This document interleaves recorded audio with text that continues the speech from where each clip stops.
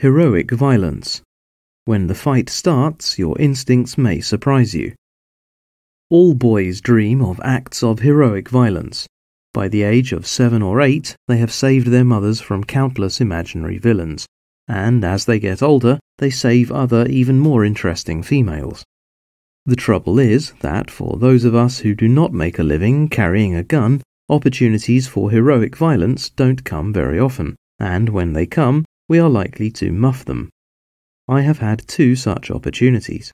The first time I was living in a dodgy part of Washington, D.C. One afternoon I heard confused cries of "Stop him" and "Thief," and a young black man sprinted by, not 20 feet away. I just stood and watched. I stood and watched as the white guy jogged after him. There was no chance the jogger would catch him, and I thought he was probably just pretending. I went home and brooded. I was just out of college, where I had been a respectable quarter-miler, and I couldn't understand why I didn't chase down that robber and thrash him. It must have been the suddenness and the unexpectedness that paralyzed me, but I did nothing. I felt ashamed whenever I thought about it. About 5 years later, I got another chance. I was coming out of the Macy's department store in New York City with my mother, with a big shopping bag in each hand. Once again there were confused shouts, and I saw a man break out of a crowd at a run. This time I dropped the bags on the sidewalk and went after him instantly. He ran down the stairs into a subway station, sprinted along a corridor, and out another exit onto a street that was surprisingly deserted.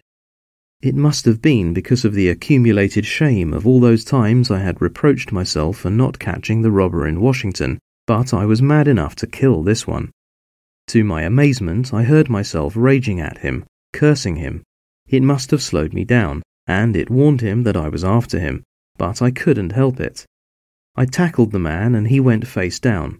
I turned him over and shouted, "What did you take?" He then did something that saved him from a terrific beating. He went completely limp. He laid his head back on the sidewalk, stretched out his throat, put his hands up by his side, and opened them wide. He was holding a gold-coloured necklace, which he let me take without resistance. I have since marvelled at this many times, but in that space of perhaps a second, all my fury drained out of me. His complete submission took the anger out of me like the air out of a balloon. An instant earlier I had been ready to kill him, and I'm sure I would have beaten him bloody if he had tried to fight me. But on his back and helpless, I didn't know what to do with him anymore. I let him up and he turned to go. "Never do that again," I said, and he loped off down that strangely deserted street. I walked back to Macy's and found a knot of people standing around a woman. The thief must have ripped the necklace right off her throat, because she was crying and holding her neck. She hardly noticed me when I gave her the necklace, but a man standing next to her thanked me, staring at me with big, grateful eyes. I found my mother. She had not even seen me go, and had turned to find her bags dropped on the sidewalk. She pointed out that I was bleeding. Tackling a man on a sidewalk is rough business. The backs of my hands were banged up, and both elbows and knees were bleeding. I had been wearing flip-flops, of all things, and had scraped the skin off the top of my toes. I hadn't noticed any of this.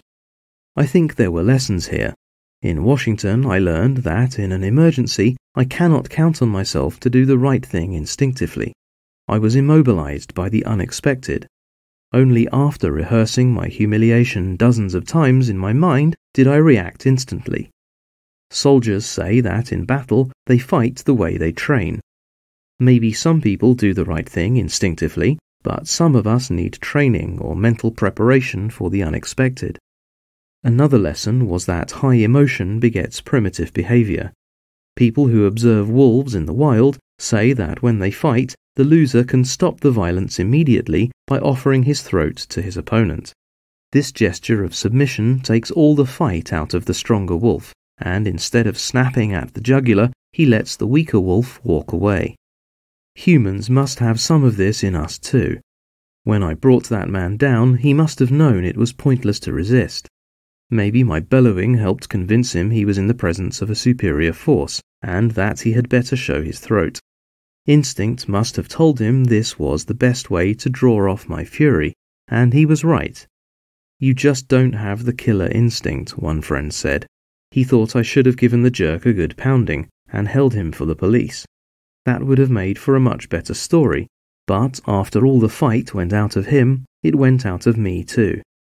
So when you imagine yourself dealing out heroic violence, I have a warning. If something catches you completely by surprise, you may be too stupefied to act, and when the fight starts, your instincts, both for mayhem and for mercy, may surprise you. This article was published at tachymag.com on November 14, 2007, with the title Primal Moments.